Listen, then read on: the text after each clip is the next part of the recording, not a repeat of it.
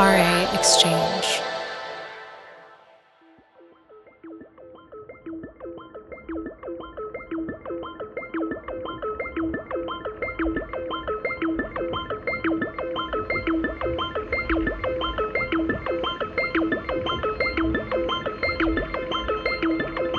Hey, welcome to Resident Advisors Exchange. I'm Chloe Lula, the Exchange's senior producer. Today, I'm happy to welcome Seth Troxler to the show, a name who's familiar for RA, but who surprisingly has yet to grace the Exchange's airwaves. Seth was born in suburban Michigan and came of age in Detroit. Today, he's a resident of the world. At different points, he's lived in London, Berlin, Ibiza, and back in the States, where he's headlined the world's biggest festivals and clubs. Seth is fascinating not only as a selector, but also because of his parallel pursuits in the worlds of contemporary art and cuisine. He even launched his own restaurant, Smoky Tales, a barbecue restaurant in London's Bethnal Green. He calls his love of cooking all-consuming when he's not on the road. More recently, Seth has focused his creative energies on his Lost Souls of Saturn project, which sits firmly at the intersection of futuristic electronica, contemporary art, and technology, and is shown at the Saatchi Gallery, the Met, and Art Basel in Switzerland. In this conversation recorded with RA's music editor, Andrew Ryce, Seth dives deep into his quote-unquote high art practice and the vulnerability that comes with playing in these contexts. He adds that there's an allure to being part of a world that is held to deep, critical standards, and that if club culture is able to use these same tools, we could collectively better discern the trends that are and are not relevant. Seth also reflects on how his approach to making music and being a DJ has changed over the last few years. Married with children, he says that the reasons why he does what he does is to provide for his family, to be an example, and to create a legacy for his kids. He sees himself, and all older DJs for that matter, at the peak of their powers. They don't hit their stride until their mid-30s, he says, and they don't reach their height until their 40s or 50s. If you look at the history of DJs or whatever, DJs really get their stride in their mid-30s to early 40s. That's when it's like the power years of you really understanding, I think.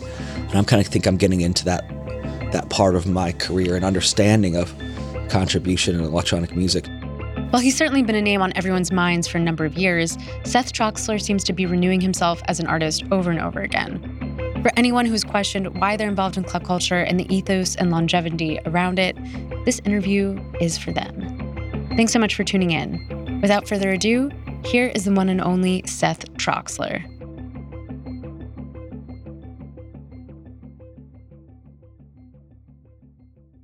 Welcome to the RA Exchange. I am Andrew Ryce. I am the deputy editor and music editor at Resident Advisor. I'm here with Seth Troxler. Hello. Do you want to say anything about yourself? I'm just a guy sitting here with Andrew. I don't know. I'm a DJ. I think people know me. I don't know. It's kind of funny, right? So our very first feature on you back in 2008 was called Young Seth Troxler. Yeah. Now it's 2023. Do you feel like old Seth Troxler? No, I feel like adult Seth Troxler. I've been going through some real adulting in my life, kind of from the pandemic on, getting married, having kids, 2 kids, a wife, and a mortgage type of situation. I recently was remodeling a home and had to deal with some very adult things. So it's kind of funny. My wife and I were talking about it. She's like, this kind of adult thing sucks, It's so funny to me because from 2008, I graduated high school in 2004. I played at Panorama Bar and that stuff when I was like 2005, all these things. But the kind of career I've had, and, also you guys, as I was saying earlier, we were speaking about how RA's kind of been a documentation of my life from kind of teen and young adult to now being being 38 or whatever, and just the different phases of my career in so many ways. I mean, it's amazing that, 2008, 23, 15 years? Yeah, in the 15 years to still be able to be here and you guys still want to talk to me, which is like, that's a blessing. But yeah. Was it the pandemic that triggered this kind of change in your life, or was it something before then? I think we're always constantly evolving, or hopefully we are. I think the pandemic changed some things in the sense that when it was 2012, maybe I was already #1 or whatever, and you do all this stuff early in your life, you win all these awards, do all these things. To keep yourself as an artist interested or into evolving becomes the hardest point, right? Why am I doing this? The why to the action of creating or playing. And, I remember after becoming the #1 RA, I was using Tractor before. I was like, I'm going to prove a point. I'm going to play only records because, I grew up with Cervito and all these other people who I highly admire, Carlos Souffrant, Plaslaco. And I was like, these guys are way better DJs than me, but I got the #1. So I need to prove the point that I earned it or something like that. And it's like all this stuff you make up in your mind and you do all these different things and like imposter syndrome, all this different stuff. And then then you get there and then all life and girlfriends and all this. And then after the pandemic, when we had to stop, it really kind of put back in my mind how much I loved, it's your passion from. I mean, I've been going to a rave every weekend since 2000, so it's like 23 years of being at parties and listening to music. And when we lost that, I really saw how much I loved doing this so much and everything. So I got a new energy, I guess, again, for both making music and then as well for why I play. And then on the top of that, having the children and wife, which gives you another edge, I think, in your mind about the whys in your life. That's really what changed kind of my perspective on so many things. I think for so many years I was somewhat of a angsty provocateur teen. And now I'm like dad joke, like, get the job done and like, try to create some type of legacy. I think that those changes happened in some ways. What is the why you play? The why now? I mean, outside of this fucking loving it, like I love being at a party and sitting back and seeing the people and this whole culture that goes with it. But also I think a new why that I have that I never had before was providing for my family, and trying to be an example or create some things for my kids in the future to really look back and be like, Dad was cool. They're not going to think I was cool, but like maybe when they're older, they're like, yeah, that's cool, So I think those changed a lot. Rather, I think before it was like you're trying to prove some points or whatever, I don't think you have to teach everyone all the time anymore. Like you have to have a point. I mean, I have a point musically. I try to play or continue this idea of the concept of dance music we came from, people you can't see in the back over there. We've been hanging out for many years and like all of us going to raves for a long time. And I think it's important to preserve that kind of culture and idea is really important to me for new generations because there's these generational and fan changes, right? I've realized I'm on my 3rd, 4th generation of fan because they age out, have families, do all these things. And young kids don't really care so much about what you and your friends did in 2008, or like when they were like in middle school, right? So you change those things. But yeah. Do you feel like when you have to support your family, does that change the strategy of how you're touring, where you're playing? Does it feel different? No.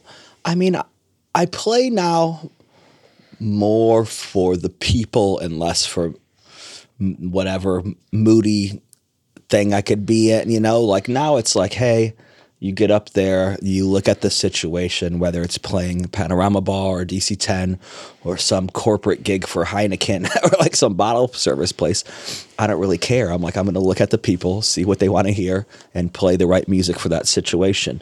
And that's opened up a lot more shows for me and like different brackets of how this really works, and it's not like trying to do this thing. It's kind of like, hey, do what you're paid to do and hope they ask you back, rather than just being like, I think it should be like this and like, leaving that. I think that there's an arrogance to that, that some artists kind of perpetuate. And I don't think it's really right. I used to think some of those things were right, but I think my ideas from being young, like, what is it, 22 to 38. You just evolve, right? So, yeah. How has your approach to DJing, or even like how you act at a party, or like live at a party, changed from like 2010 to now? Oh, wow. That's also, I think it's pretty well documented. Like the antics and shenanigans we used to all get into back then. I mean, it was a different time as well. I think the age we came from, and back then, that out-of-pocket behavior and this kind of real nightlife animal thing was kind of rewarded for many years, and that was a lot of people we looked up to, fat and rich, all these. It was like this, like who had the strength, right, to be this like, Ricardo, all these things. I think now the culture and like how people look at artists has changed a lot more. It's not about that overt hedonism, that hedonism does still exist, and I love that, to see it. But I think also at some point I started to get to a point, even towards just 8 years ago, like end of Jesus and other things, I was happy to pass off the torch to other people to be the main hedonist, like I was like, I'm dying, coach, don't put me in.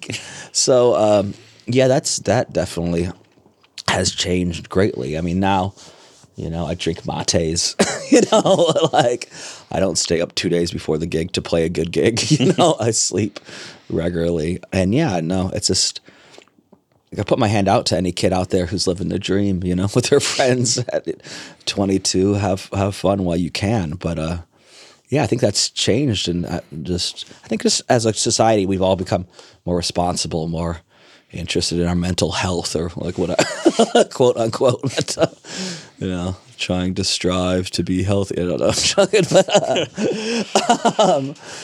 I think that's been the biggest change, is just becoming an adult, like everyone goes through. I think just few people went through it in the public eye, right? That's a big difference. Does DJing feel different in this adult mode? Is it still I just DJ better. Like, it's so funny how much easier it is to DJ when you're not totally fucked up.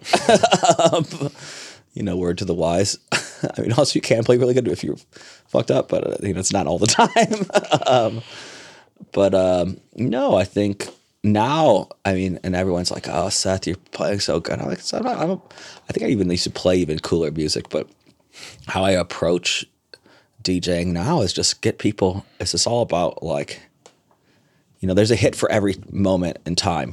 There's a right song for every moment. So I think just trying to hone in on that and find those moments, but really methodically after all these years of DJing. I had this great conversation with this guy, Pedro. He's one of the people who run in Lisbon, Lux.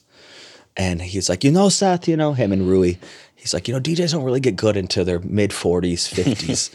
And, now I'm on that stride. He's like, you're kind of with that crew, so you're a bit of an exception. But I really feel like if you look at the history of DJs or whatever, DJs really get their stride in their mid 30s to early 40s. That's when it's like the power years of you really understanding, I think, what it takes to, because you have the raw talent and all that stuff before. I mean, even look at the Fortet situation. He's in later part of his career. He's having this moment, right? So when you had all this, and Skrillex, I think Skrillex 40-something as well. When you have all this stuff that you have from your early career, when you had this big moment, to then kind of, figure it out after that, because it's like this kind of teen angst.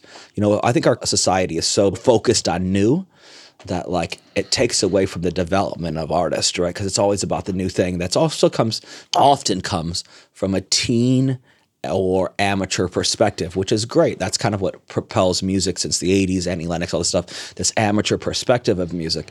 But when it comes to like really great artistry, I think it's the time past that first peak of like that teen incredible savant artist point to then like that artist in its later years create these really great pieces of art, And I'm kind of think I'm getting into that part of my career and understanding of contribution in electronic music to make some of those things. I'm perceivably trying to make those things.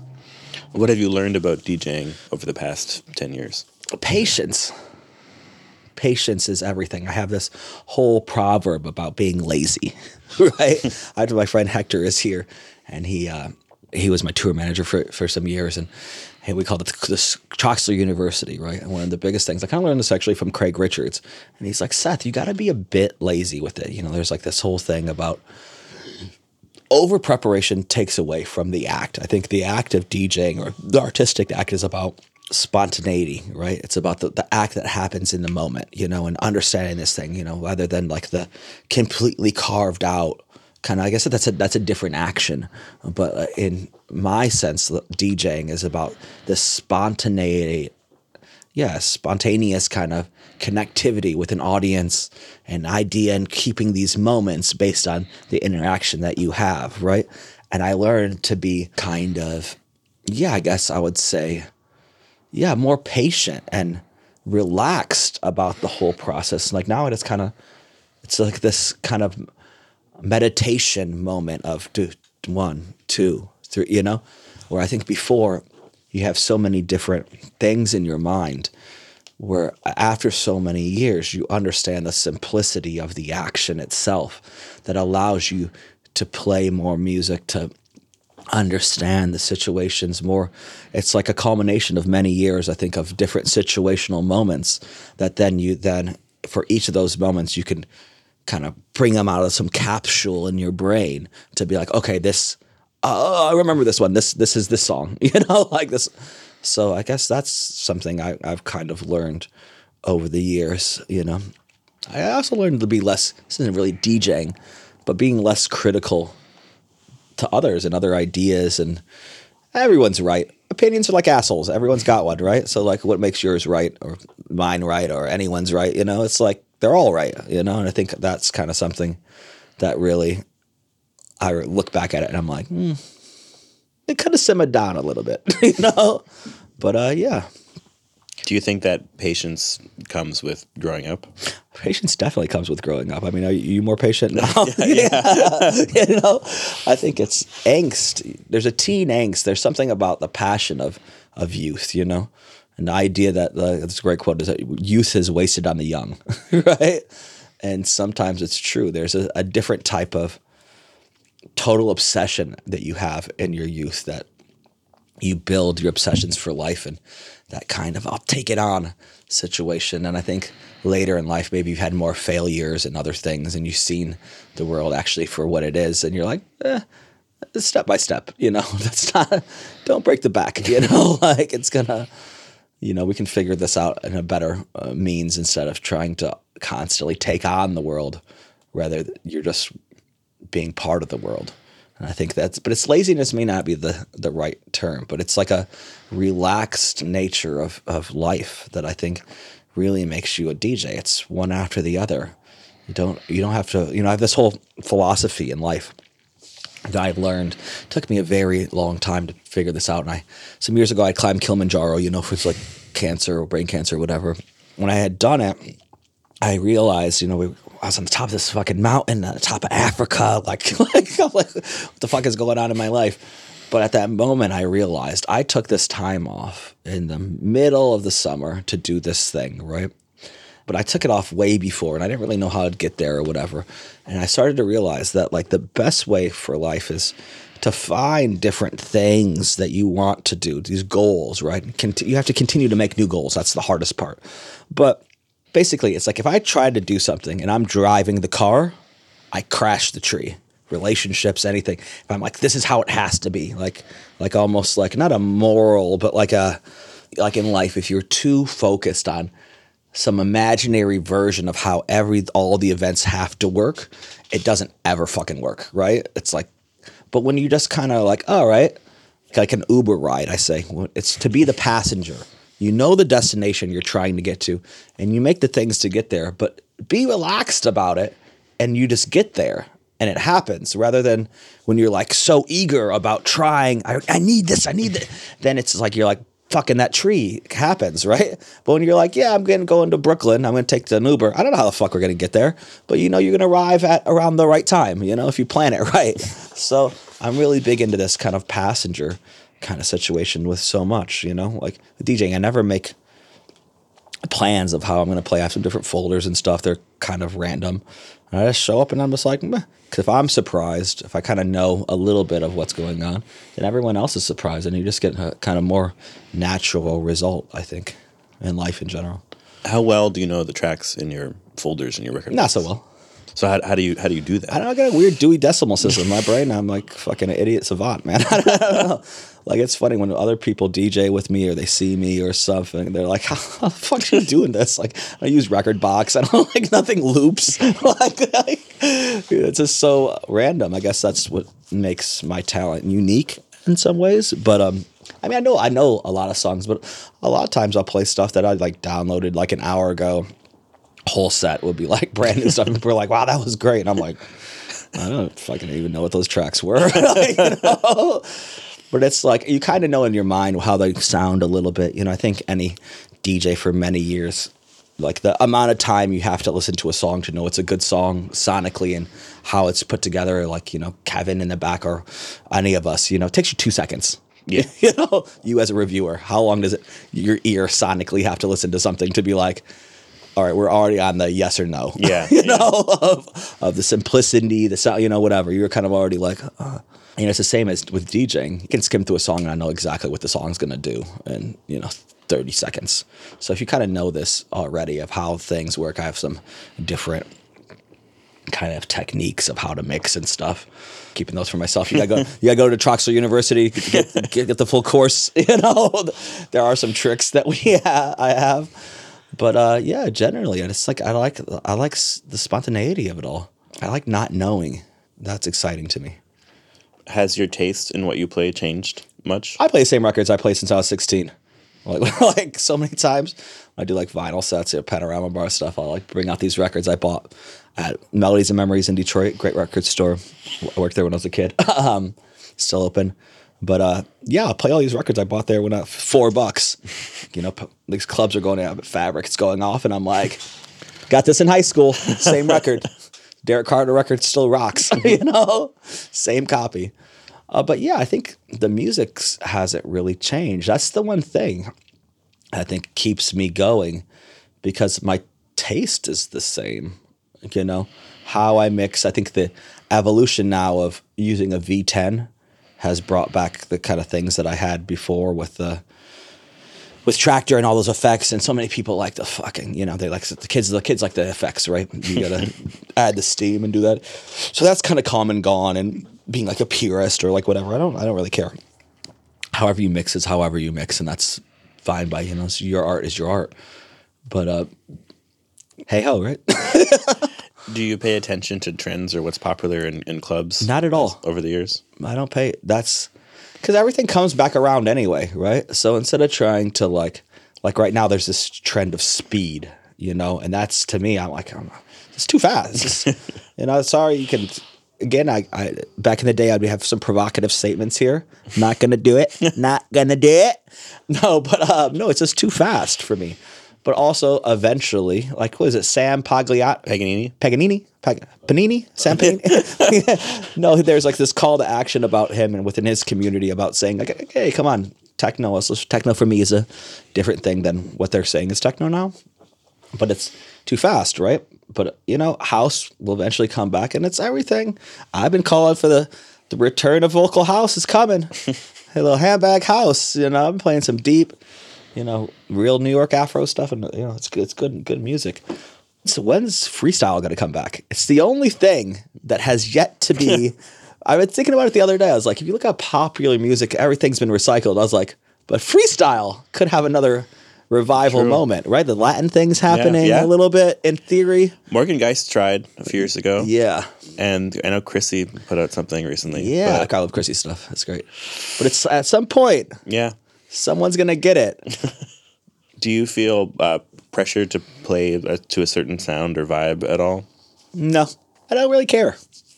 You know, I feel more pressure to move the crowd, let's say, right? Than to look around to my peers of what they're doing or whatever else is going on, right? That to me doesn't, I mean, it's kind of funny in that sense. Like, I was talking to a friend, he's been the thing for many years, and he had all this stuff in his mind of what he should do, or like, what's the point? And I was like, hey man, just relax and don't care. I was like, I don't think about it. I don't think of myself as like Seth, the DJ or something. I was like, I've got a thing that I do, and I just keep doing that. And the repetition, I think, of the same thing as an artist and you keep working on that over time, is what art is, right? It's like the extension or the repetition of a process over time. That's art. At the end of the day, that's like. So for me, I just like keep doing it until I can't do it anymore, or I can think of something else to do. But I just don't see that happening because I've done this my whole life. So yeah, I don't think kids got to look at trends so much, because it also makes things a bit stale, And this new album I'm working on, or this music I make, is pretty trendless. It's kind of my thing, It won't sell, but I don't care, But it's cool, and it's really musical and it's sonically good, so that's cool for me. It's like with Lost Souls of Saturn, I have this project, whatever, with Phil Maffa. We're actually in Phil in my studio right now here in Queens, baby, Queens, New York. Yeah, with that project, we've created all these different moments in time with, we were at the Saatchi Gallery, did all these things, the Olaf Elson kind of thing with Foundation Byler, all these things that in the long term, in the art historical sense, you have to create things to create without wanting to be popular at the time, right? It doesn't fucking matter. But, in 40 years, because if you, like us, we're music historians in a way. We're kind of geek level on that thing where you like, it's like it's a different cultural kind of reference to the whole picture of what dance music is. I think many people think very solely. And that's why I think also, and if you look at art and trend, why trend is so important, because within the art historical context, I think trend and new things are what's definitive in the, that's what drives art, right? It's like new happenings or things that could only happen from technology or whatever of that time. Do they stay in the kind of linear or like the projection of what that art is over time? I don't know, but you have to report on them, right? All these new things, right? That's what keeps the thing moving. You can't just kind of, like Basquiat became unpopular before he died, right? It's not like he's not popular now, he's, but at that time, that trend had ended, right? Like he was kind of, all those people, Warhol, everyone, they were like kind of coming out of trend within that thing. It was over. I mean, Larry Levan, same situation. Towards the end, he was down and out because he was like, oh, people don't like me anymore. He was like really kind of over it. In the hindsight of everything, people are like, wow, that he was Larry Levan, right? So I think as an artist and creating things like with Lost Souls of Saturn, we create all these different moments where in many years, like especially because electronic music, we're only 35 years in, 40 years in, something like that, dance music. So, I mean, for a musical style, I mean, you look at, my wife is an opera singer, for example, right? She's like a professional opera singer. She was going to sing at the Wagner Festival in Bayreuth, right? They've been doing this thing since 200 years, 250 years, right? So when you talk about later, we look at and inspect what's happening now and over time, it's about creating things that last to a longer legacy of your body of work, I think is really important, rather than trying to create things that are trend-based because they're not honest. I mean, and it's great when trends come back to you. The big techno thing, you said you're going to work with Alan Alien, you're going to talk with Alien over the day. She's having another thing, right? She is, and forever has been, one of the queens of techno, right? She was one of the first people there. And now with the whole thing, we were talking about it the other day, her and I, in Miami, and she's like, yeah, it's great because I'm seeing it again after all these years of her staying with the same thing, with the B-pitch thing, doing glitch, doing all that different stuff. And back to where it kind of started, a bit faster techno and all this stuff. She said it's really cool for her to see the many different phases of a thing that you kind of belong to. So, yeah.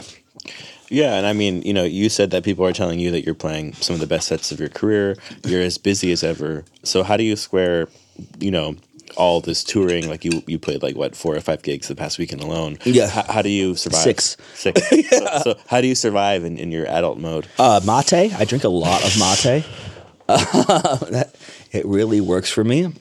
But also, like, I have a double life. I have my tour life, and then I have a really incredible home life with my wife and kids, and a really, really supportive wife.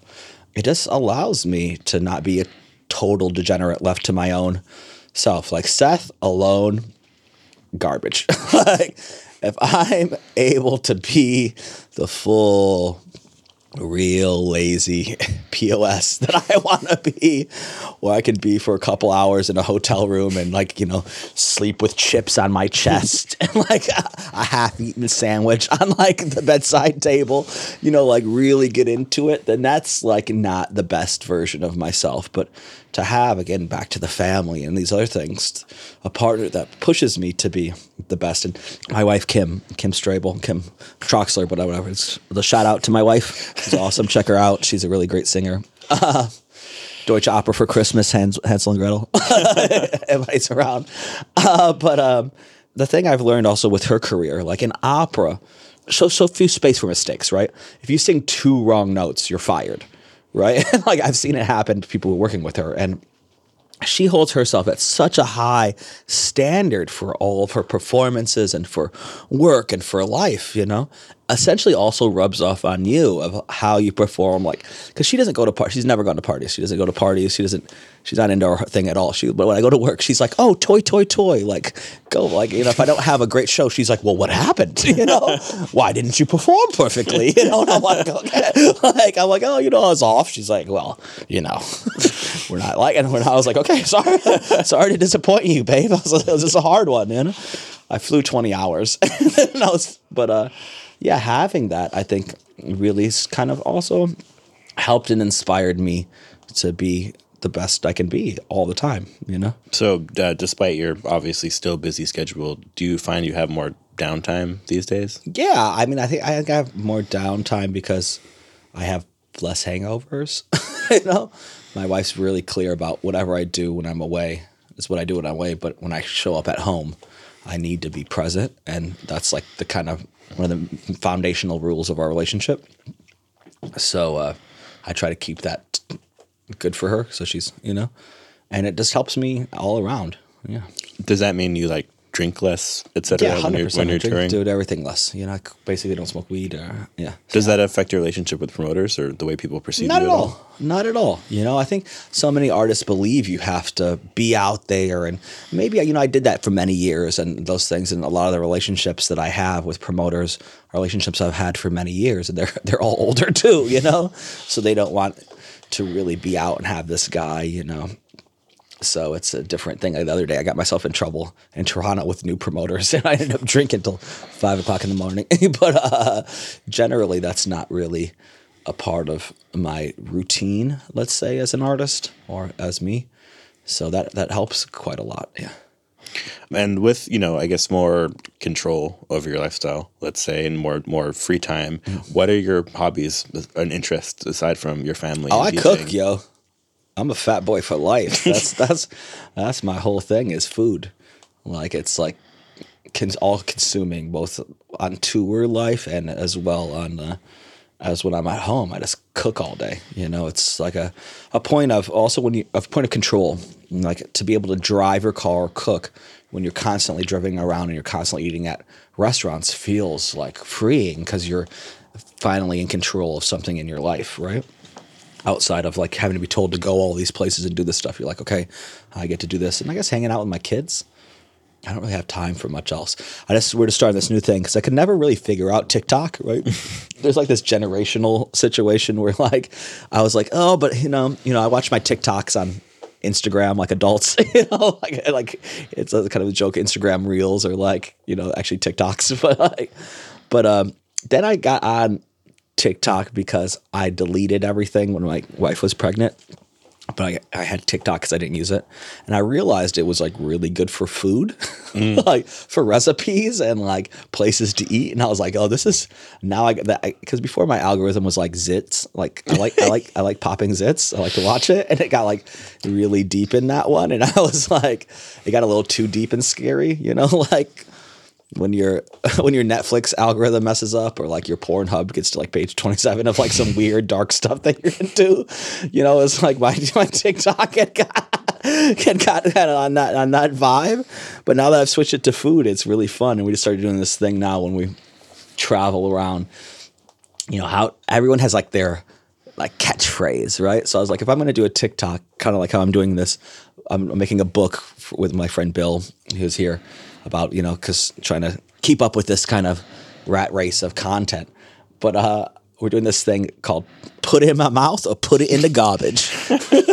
So we're like, every time we eat, because I'm always eating places with my friends, it's like I try and do the whole thing. I'm like, oh, put it in my mouth or put it in the garbage. You gotta have like a catchphrase. Well, what's the last thing you cooked that was really good? The last thing I cooked, wow. What did I cook that was really good recently? Well, I really broke down this really great pho, like bone broth pho I made at home. I cook all sorts of stuff. That was good recently. I'm a sauce guy. But I cook a lot because everything's so expensive in Zürich. So I'm like cooking every day, you know. It's like we always say the best restaurant in Zürich is my house. I've got a really good Bernays hack at the moment, a little tarragon. Also, a gochujang pepper sauce, do black pepper sauce with like a half a teaspoon of gochujang. That sounds amazing. Woo! Lights up your mouth. Because it's just a little bit of spice and that kind of extra complexity of the red pepper. I ate at your restaurant in London many moons ago. Do you think you'll ever reopen it or open a new restaurant? Well, you know, I'm not saying off record, but there are some talks right now of some new projects we're working on that Smoky Tales may return. Nice. Yeah, with some new menu items and trying to change it up. But yeah, in Switzerland and in London. So we're talking about getting some stuff. The sauce, my family, actually, we've just finally patented the recipe. So we're going to get that in stores soon, which is cool. Amazing. Yeah. So you like cooking, and you also talk about things a lot in terms of art. I know with your project, Lossless of Saturn, which we'll get to in a bit, you've done a lot of work with quite prestigious galleries around Europe and I guess around the world. Yeah. And how do you think electronic music interfaces with the contemporary art world? Like, well, it's incredible. That's such a great question, you know, and it's incredible. I think right now we're at a very specific time where the contemporary art world is starting to take serious sound, right? Sound as art and the intersection of artists who work with sound in kind of contemporary art world. You know, we look at Carl Craig, who's so brilliantly his thing at the DI Beacon upstate. You know, he had his After Party series that was named by New York Times as one of the best art exhibitions of the year when it came out. You know, this person from electronic music to cross over, and I think the reception of it has really opened the doors for so many of us. And I think Tom Trago just really did a thing for the Rijksmuseum. Danny Day is now with his blues conception. Also, if you look at Jeremy Deller and all these other artists who are working kind of now with sound, I mean, obviously as well, the classic Ferrucci made me hardcore. Mark Leckie, thank you. So Mark Leckie, who was there before, and he has so many different people, you know.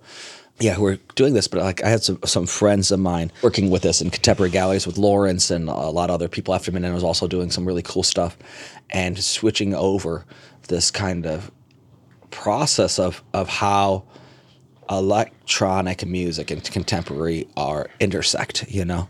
And I think being again in this kind of proto period where people are doing contemporary dance pieces. There's so many different festivals and stuff. I think we're in this point now of that proto period of the acceptance of new art into the contemporary art we're doing with sound. And that's really important, I think, for artists to start to look at the possibilities, I think, with the collaboration of contemporary artists, as well as different ways with the technologies we have now with AI and other things to create different things that live outside of the club world, you know, because there's so many things that we're able to see, even creating this book with my friend Bill, because the in-between moments of touring and all these things I find to be art. It's the capturing of these moments of humanity. And there's so many things that we've all been part of with this with electronic music in terms of culturally being so progressive and, you know, art-wise being so progressive, and so many things happening in dance music or rave that then become the things that drive society, you know, both in commercialism and capitalism and all these different, you know, now every shop you go to in the world, dance music's playing, right? It's like, it makes sense that also that the art world is influenced, or many things that are art, let's say, are birthed also from that community and come out, right? So us as artists to be aware now that that's possible to have that communication, I think, and legitimization. I mean, KLF to me are some of the best contemporary artists of the 20th century, what they did on multiple levels from recently their the 2023 with the bricks, you can donate yourself to become part of this temple. And then the happening that they had a few years ago to the burning of the £1 million and all the lore that they created at the time seemed kind of fantastical and a bit jokey, but it was them creating art. And I think a big part of their career is never being legitimized as artists, you know? But I think right now we really have the potential to start to create new ideas from our cultural perspective that I think are really important to what art is kind of perceived for the next 100, 200 years and our kind of impact of what that cultural capital is in some ways. And do you think that this institutionalization and embrace by the contemporary art world of electronic music is good for electronic music culture? I think it's incredible for electronic music culture. I think everything is good for everything. I mean, and it's kind of funny because before I think having a really limited view on what a culture can be from a gatekeeper or whatever perspective actually, and this is where my perspective has changed in some ways, I think damages the overall possibility of a thing that you want to see grow. And it's not like having a child, right? It's not your choice of who that child will become, you know? You helped create it. You can do everything you can to influence the projection or the direction of that birthed item that you gave. But what it becomes, it's its own beast, right? It's its own thing. And I think music, we do the same. We can contribute all we can with ideas, and as artists, our job is to create ideas that hopefully drive and move this thing in a way that we want for our own egos or whatever. But it doesn't fucking matter. It might, like before I used to be like crazy about the EDM thing. But actually, factually, and I kind of always said this, that those people experiencing that music, which I thought was bad and may still think is bad or whatever, brought more people now to our scene and culture, which has now turned this into this really big, crazy thing, and it's not going to stop, you know? And that's incredible. Like, you know, and so many of those people who are listening to that music now listen to really good music, right? They come to space, they come to, you know, so it's entry point, you know? So you can't be angry about someone's entry point into a new culture or try to downplay them when, you know, it's incredible for the whole and for the contemporary art world, which is for us to be even considered as the arts, right? Because that's also kind of a thing, right? For the not the low arts, but like the high arts to consider a cultural movement in the same context as Holland has with electronic music, Germany, you know, as part of the high arts, you know, that my wife being in opera, that world is wow. I mean, those people are fucking mental. Like, I'm sorry, like, but it's like so strict.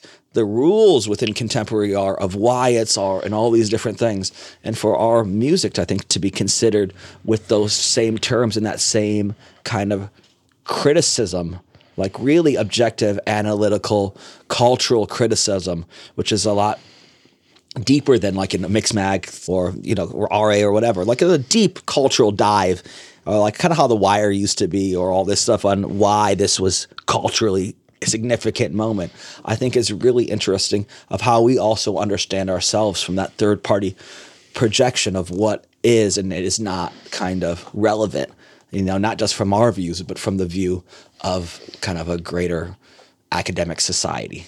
Yeah, the one thing that sticks with me was at the Wolfgang Tillmans retrospective at MoMA. Yeah. There's all these amazing photos, and on the wall there's a photo of a club, and it's just like a Resolute party in New York. Yeah. It's like, oh, the Resolute is literally in the moment now. Yeah, you know? Exactly. Which is super crazy, you know. But the thing is, art is human happenings, right? And the human happenings that happen in raves, happen in these dark corners and these things are so expressive of the time that we live in. So it's only natural that it should be considered also expressive art, you know? Yeah, and so with Lost Souls of Saturn, your project with Filmoffa, you've done things at galleries, you've done installations. Yeah. So does this project like scratch a different itch for you than when you're making club records? 100,000,000%. Like the nerves of playing for 20 people an ambient set, like a crazy gallery, rather than play. I have 20,000 people. I put a record out. I'm like, here's a hit, But like, trying to control tension of like an ambient set or a live set of doing. You're just exposed so much more. I guess it's like the difference of an actor being on stage, doing a play rather than being on a film, right? Like you're just more bare, like there's more, especially playing live, there's more mistakes that could happen or all these different things. You can't change your course when you have a live set. You're like, all right, this is what's happening. Like they don't like it. You're like, well, you're really not going to like this next one. We had that at Kappa Future, like it was like they had us booked between Vintage Culture and Tale of Us. We're playing like you listen to the album, right? It was like all right, 5,000 people left, on the main stage, but the visuals were really cool and the guy was happy because we had this whole thing about Saturn worship. But yeah, it was like that's cool. It's different, but it definitely scratches a different itch, and it's something that. Again, for myself and being in this, because that project started before, the pandemic, and we actually made the new album, all of it right before in the studio, right before the pandemic. Really, I remember when it's hitting New York, we were like had to stop finishing the album because like I was like, I gotta get the fuck out of here. I was like living around the corner and like the world was shutting down, and New York was like a hotbed, as we all remember. But creating that and doing this project with Phil, who's incredible, and us just like how we work in the studio and and also the great people we had on the album, Greg Paulus here coming in, inviting a lot of different musicians and doing everything only with machines. And it's like, it definitely hits a different artistic thing. And it also got me back into, I got like lots of new solo music coming out and all this other stuff. Because I think for a while from DJing, I just got so into the ease of DJing and, whatever, picking up a paycheck and then coming home kind of hungover and not wanting to work during the week to now really actively loving the process of doing music and playing live and all that stuff. Again, it definitely changes a lot for me. It just gave me a lot of energy of why, again, back to the beginning of the conversation. But the Lost Souls thing is incredible. The new album is I know we just sent you some stuff, but it's like an augmented reality comic that is like one of the first synesthesia-based comics that as you go through the comic with like the Apple glasses, all that shit's not out yet, but like you got to use your phone. And as you go through the page by page, each frame in the comic is like kind of like an Ableton clip where it is recognized by the app and then it comes alive in animation, but then also is the trigger for the next sound point. So it's like a seamless flow of sound design, like a film, but triggered through the comic, which has never really happened before. So you get like this, like the sound track, let's say, from pieces of the album that we used to create this kind of journey through the comic and tell our kind of origin stories of these two alien losers. And the first album, we had like these big billboards, first augmented reality covers and all this stuff. I mean, it's all largely unnoticed, which is kind of funny. But it's cool though, because like it's been largely unnoticed in the electronic community, but in the art community, people are like really into it. It's like these big museums are like, wow, this is incredible. But then like, everyone else just doesn't know it exists, which is pretty funny. I also don't care, so I just keep making because I think it's important work and we liked creating it, and it's like Phil and I's little thing. You have this album. Why do an augmented reality comic with it? Oh, well, we did augmented reality from the beginning, right? And it's also living as a 4-part 360 video installation at WN Curates. We're launching in February with this collaboration we had with Hinkston Studios, who did Massive Attack stuff, and then Aaron Kulik, our longtime video collaborator, as well as the guy, Rob Shields, who did the comic, and then either Blake Shaw or my wife's father, who's actually director for some of the Black Mirrors. And the question is not why, but why not, right? why not at my point in my career take risk and create new things I want culturally for people to experience, or hopefully for other people to be inspired by other artists, my peers, to create new things. Then who else does it, right? I think at this point in my career, I need to take those risks, and I need to like take on new artists to help and stuff. It's less about me and being comfortable. I think comfortability ruins artists, right? When I got comfortable and I got complacent is when I got boring. And when you keep pushing yourself for new ideas is when you create, I think, the best works. I guess my question is more, why is it important to you to have all these, what some people might call extra things around the music? Well, it's part of the music. Lost Souls of Saturn is, I think, a big part of the concept albums behind Lost Souls of Saturn, with the film that we created for the first one and this and all this stuff. And it's all tells one story, like both albums and everything with Lost Souls of Saturn. It's a very closed box of story. And the idea where we started the project 10 years ago was the idea of conceptual album had been lost, right? Like coming from Detroit, concept and techno were always so closely tied. That was so important to our whole mythology of music, from UR to Richie Houghton to everyone. There's a concept, and you create the concept, and that's the musical output, right? And now with Spotify, everything's like, the track has to be 4 minutes to fit on a playlist that you'll never be paid for and all that. So it's like, fuck that. Like, why do that? Like, the new album, it will be released as a vinyl that's continuous play. There's not even different tracks on it, Like, it's just like, why not just create new ideas? Because we wanted this album to focus on the listening experience. Like, hey, put it on and flip it over, and that's what it is. It's not, you can get the tracks digitally and you can have your favorite song or whatever, but it's about trying to create a concept. Like, this is meant, like in a museum, this is meant to be viewed or heard in this way, right? This is the idea that it is. So with this thing, it's like, here is the idea, and it's meant to be consumed as that, right? As the whole thing. And you can like dissect it. Like, for example, the last Daft Punk album with a Get Lucky and all that. What was that called? Random Access Memories. Yeah, you're right. As a whole, what a great listening experience. Like, if you listen from one end to the other. When it got reviewed, I think people were dissecting each individual point, rather than when you put that album on as a whole, it's like sonically it was crazy. I mean, or even, this is a really old album, but Beach Boys, Pet Sounds. Took me forever in my life. I said this guy at the record store, said, it's the best album ever. It's the best album ever.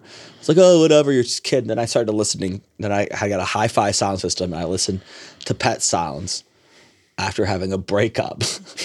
And I was like, this album talks to me. Like, when you listen to it song after song, and you listen to the kind of, the guided narration of these ideas through the whole thing, you're like, wow. And I think techno albums or dance albums have just become songs. Here's a bunch of dance songs. Here's an album. Cool. I mean, Kevin in the back, I know he doesn't do that. He's a concept man.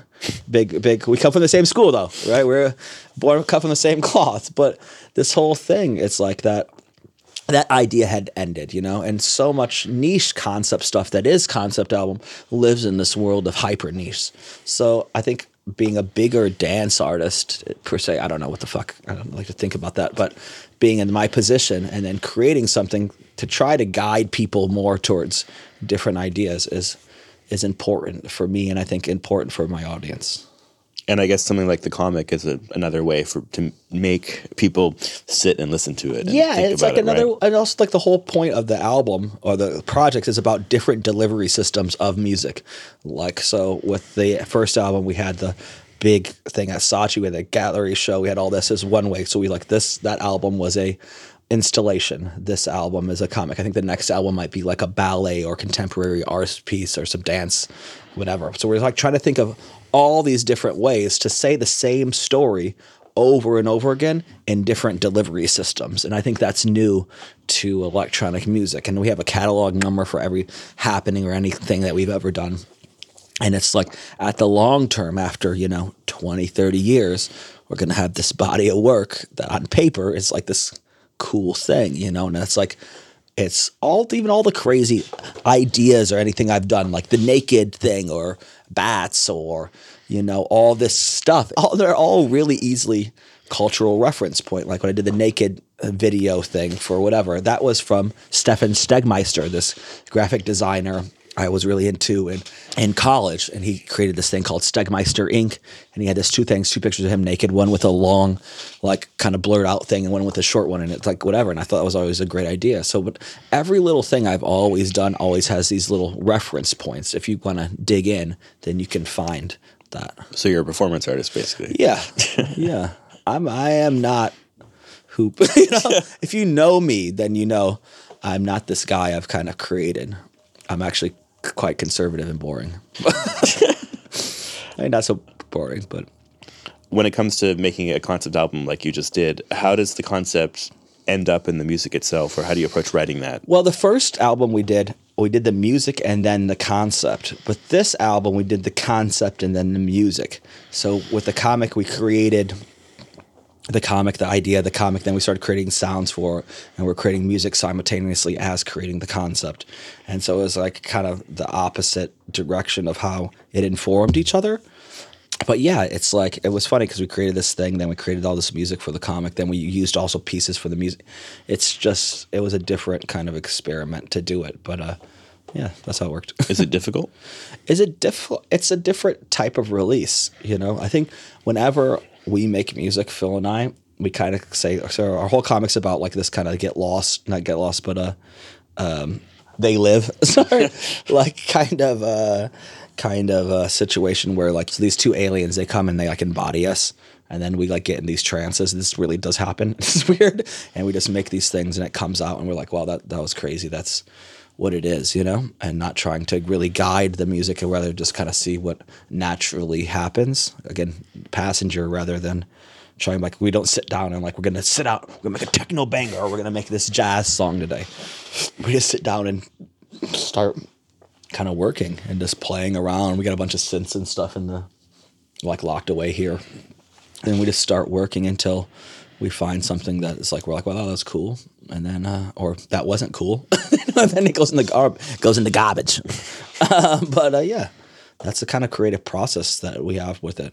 I think when I do remixes or other things, it's a bit different. But yeah, just sit down and see what happens, you know? I think that's, again, back to the art process of just constantly creating and just seeing what comes out of it, you know? And you said before, pessimistically, that you think it, like, maybe it won't sell. How much does it matter to you with this project? I don't care if it sells or not. I think so much of major music sales are about sales, you know? I hope it sells, you know? I hope people are into it, but it goes against 50-minute continuous album. Where does that sit on Spotify or Apple Music or any of that stuff, right? They don't really, like, where do they place that, right? Or like in a record store, will someone want to spend $15 on $20 on a record that just is for them to listen to in their homes, right? I'm not sure. Like, that's a risk. I mean, I really like the other things that we're doing with the album and this comic stuff. We're working with this guy, Mike Bindell, who is big in that comic world, and we're looking at some other ways to place the comic kind of in the actual comic world itself, rather live in our world solely, you know? So that's like another kind of, he worked on the Marvel stuff and does all this kind of bigger, his kind of Comic-Con kind of world types thing, and see how that kind of plays. I mean, I think also in my career, I don't have to live and die by sales, you know? Because most people don't really even think of me, sadly, as like an artist so much. They think of me as this persona of this guy who's like wild or some DJ. When I do all this stuff on the side that like no one really knows I do. But that's like also, I don't mind. It used to bother me, but now I don't care. You know? I really don't. I just like, it's the thing I do, and I'll just continue to do. I hope it sells. It's really good. We did some great collabs. We did this one with this incredible band from Detroit, Proto Martyr.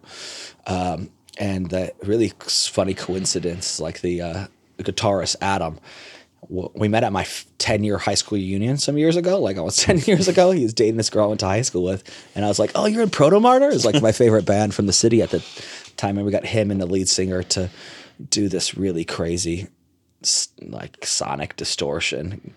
Like, it's great. It's a track like Chaser and some other music. We got this really famous sitar player that Phil knows on this kind of reggae track, and Greg Paulus and John Camp. Craig came here, did some great session work with us playing, and we got a bunch of different kind of musicians and session players to come in and do parts for the kind of bed of beats and everything that we're making. And yeah, it's just been a great experience bringing kind of more musicality in, and also not trying to think about, hey, let's make a techno out, just make some.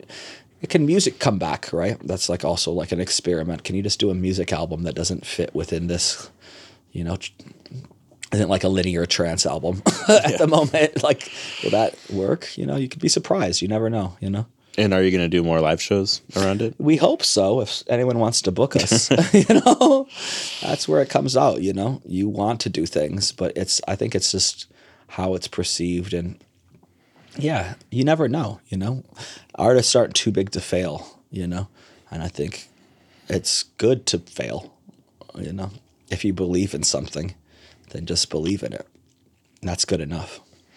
You said that you were looking to have like a body of work that you could be proud of with this project. Yeah. So is your legacy something you're thinking about these days? Legacy is a big thing in my life. Yeah, definitely. Again, we go back to the thing that since being on RA or doing all this stuff, I've gone from being a kid to I'm still, even the other day, man, all these people come up to me all the time. They're like, oh man, I was so into you when I was a kid. I'm like, we're the same age. I'm not that old. I'm like, how old are you? I'm like 4 years older than you, man. But you've been in it for so long that you forget the different phases and all these things that you've done. But I guess at some point, legacy for some years have been a big part of starting to think about legacy, because it's so important to create something lasting after putting your whole life into something. How will my kids see it? I don't want my kids to see me as some fucking loser, who is on one all the time. I don't want to be that dad. I want my kids to be like, oh, my dad's in museums and my mom's an opera singer. That's cool, right? And rather than them going on YouTube and I'm my clothes are off and I'm running around berating people about their taste and being this total maniac, which was very fun for many years, but that's just not the full scope of my artistry. And I think at some point in hindsight, some of those antics took away from the real concentrated work that I try to do, because I don't take a lot of things seriously, but I do take the music very, very seriously, and collecting this music, I take it very seriously, and being part of this thing. Where everything else I joke about and do all these things, but at the end of the day, I'm really quite studious about everything that's going on and trying to keep this for new generations and create things that kind of last. I think that's important to me. Do you regret your actions in those earlier years? Yeah, definitely. I got some regrets. Some apologies. I know we got in a fight once kind of thing. I apologize for that, But it's two people with opinions, right? And I think our space, actually, how I do regret some things I said, I do feel like it's important to have a free place to think no matter what those ideas are. And if your ideas don't, and other people's ideas don't meet, I think that's okay too. I remember some years ago, we're friends now with Camel Fat. I got a fight with them on the internet over saying that their song sucked. It's my job to say people's songs suck, right? That's our job, right? If you really, literally, that's our job, right? I don't like something, I like it. That's what we're paid to do, right? That's we've listened to music this whole time. That's what. So it's there should be an open forum to be able to say that, and And I, as an artist, sometimes your fucking ass gets hurt or whatever. You're fuck, it sucks. But that's someone's job to do that, right? And you have to be open and respectful for that space for them to be able to do that. That's the beautiful thing about also being in this very progressive culture, is to be able to have space to do these things and speak about these things in a very open way, And I think sometimes some of that space now is becoming more and more limited due to kind of, I don't want to say woke culture, because I consider myself a woke person or whatever, but within this kind of cultural dynamic of hypersensitivity and also of ways that we have to address things, which is progressive in so many ways, I think people also need to look at this and be it's still a conversation. You know, I think that goes through all of society and politics and other things that, you know, like, God, I can't say.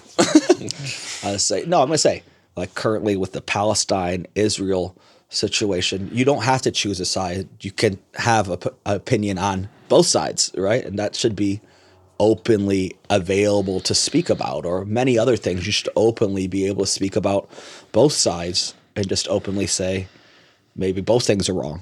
You know, that's okay. You know, but I think we're in a situation now where maybe we can't do that with many things. And it's kind of funny. I was with Harvey over the summer, and we're talking, and Harvey's great. You know, sitting at the bar having a beer, like, you know, kind of like it's like with Harvey. I'm like, you know, I'm having one of those moments with your peer friends. You know, I call them friend tours.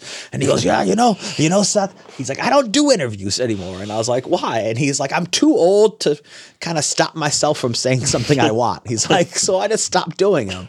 And I was like, that's incredible, but it's also a bit sad that someone who actually could have some really incredible things to say stops himself from saying it, or even being put in a position where they could express those things off the fear of possibly losing their job over saying one wrong thing, you know?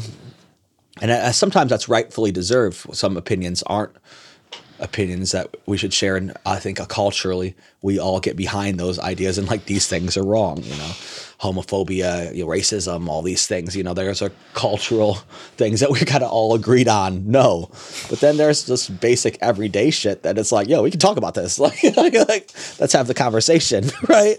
That should be clear and open, especially within our culture. I think that prides itself on progression of ideas and freedom.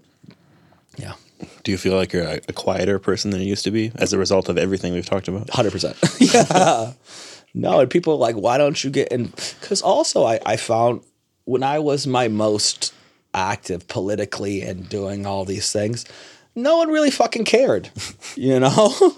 Like I did all this, like there's a lot of different festivals and other things. I was like, oh, no, they do this thing or fund these things and I don't play them and I'm not going to do it and I didn't do it.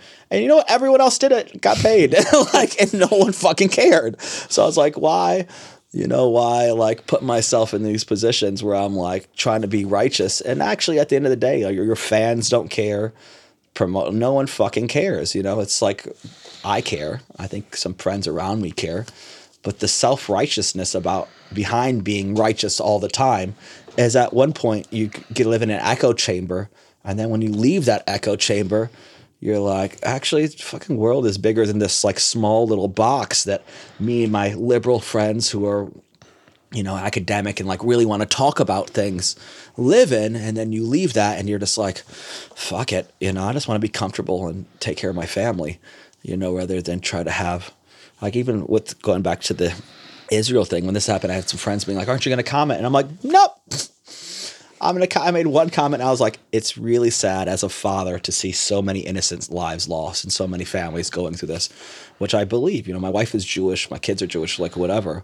But I still think on the other side, it's sad to see these things. You know, you have to be able as a human to take in all perspectives. And that's all I said. And that's all I'm going to say. You know, that is incredibly tragic things happening in the world that are sad to see. But I think trying to like, who am I to give my perspective on one of the most complicated global political fucking things of our time, right? It's like what every DJ is going to solve the world, like jumping in on these incredibly complicated social issues that we're going through constantly. Like, oh, pat on the back, you solved racism. You know, like it's like, way to go. The world's going to change tomorrow. It's not, you know? So it's like, just shut the fuck up and get on with your art, right? And create that. Yeah, I mean, I agree that, you know, not every DJ should have to comment on a complicated political situation. It's crazy. But do you think that it's a negative thing that, as you said, that so many people don't care and nobody cares and the industry just goes on and, you know, some might see it as a lack of principles? That's the whole thing. Is like so many things are so principle based, but then so many things aren't, where it's like, where do we as a culture recognize like, okay, so if we're really hyper principalized about one thing, but then not about another thing, then like, then is there any principle at all, right? I think, like Black Lives Matter is a big thing. When that thing happened, people really hyper-principalized about other things. But when our kind of thing happened, it was kind of like I went under the rug. Like we were like, all right, I guess we didn't change anything here, Like, I mean, saying culturally within music, there wasn't a huge change as a minority artist after that happening of what then happened, writer inclusions, all this, like whatever, all this other stuff doesn't really change the marker so much. So I think either like our society has to be fully awakened and, like what critical like art is, about everything, and everything comes under the cutter. Or, I think it's really important that us as artists share different political views and share opportunities for fans and people who follow us also to be able to understand these complex issues, I think, socially within our culture. But I think a lot of, and also share our issues on much bigger cultural issues, I just don't feel like we have to say every day have an opinion. I think everyone's got too many fucking opinions these days. It's like, and I also realized that through time and adulthood that like, does your opinion really matter that much? Do you have to share your opinion that much, or does anyone have to care about your opinion? Like I think the young generation think their opinion matters. When you're older, you realize you're just another voice in the crowd, right? It's like no one cares about your opinions or your feelings. And when you realize that, life is just a bit easier, I think, from my perspective. You talked a lot about, getting older, perspective, etc. And it seems like a lot of your interest now is in like making this kind of music. You said you wanted to be in museums one day. I know, I'm making loads of house and like techno music as Seth Troxler, That's still what I do and like what I'm really happy to make. And it's the remix of Lovely Day for Defected, a thing for Louis Vega, I'm doing like loads of stuff with that. But it's, again, a duality. You can have it all. But I'm sorry to interrupt you. Do you think you'll ever stop DJing? I don't know. It's funny. I was talking to Marco about this the other day, Marco Carolla. And I was like, Marco, do you think you'll ever retire? He goes, I see no end. Like, I was like, amazing. But like so cold. Like, he's like, I see no end. There's no reason for end. Like, I was like, all right, Mark. But it's like, it depends. I mean, it's like, where will life take me, take us, take the world? I mean, fuck, who knows? There could be a World War III in a couple, there's a pandemic. You never know where, I'm going to DJ as long as I can. And I feel excited about DJing. And as long as people will have me, and people keep having me and kids like it, and let's just take it as long as I can. Like I can see, I'm coming up on 20 years professionally. That'll be 2005. So I call my professional career started in 2005 because I did Panorama Bar and these stuff.